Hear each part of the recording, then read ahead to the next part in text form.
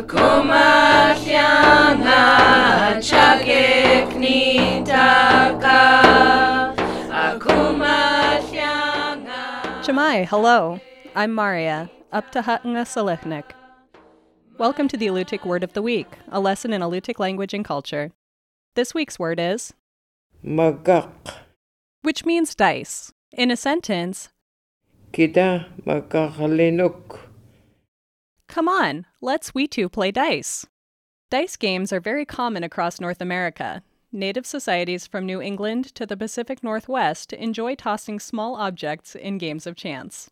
Russian traders recorded an Alutiiq dice game they called Stupka, where players tossed a small figurine carved of bone and scored points based on how it landed. Archaeological finds illustrate that these die were about an inch long and roughly bullet-shaped with a flat bottom. Some were also decorated. A die carved from fossilized ivory features rows of drilled holes. A wooden die features the head of a bear. In the Alutiiq language, this dice game is known as makak. Today, players use a 5-sided piece of wood or bone to play. Each side has a different point value. The largest side has a value of 1 point. The next largest side is worth 2 points, and so on, with the smallest side worth the most, 5 points.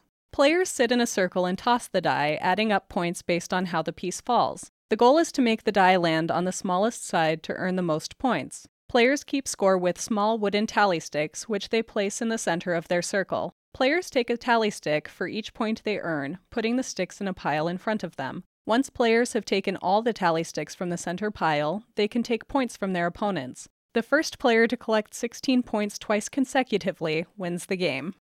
That's the Alutiiq Word of the Week. The Alutiiq Word of the Week is produced at the studios of KMXT Public Radio in Kodiak, Alaska. Words are spoken and translated by elders Nick Alokli and Sophie Shepard. Lessons are written by the Alutiiq Museum with assistance from Kodiak Island Alutiiq Speakers, Alutiiq Language Club, the New Words Council, and with mentorship from Dr. April Lactonen Counselor.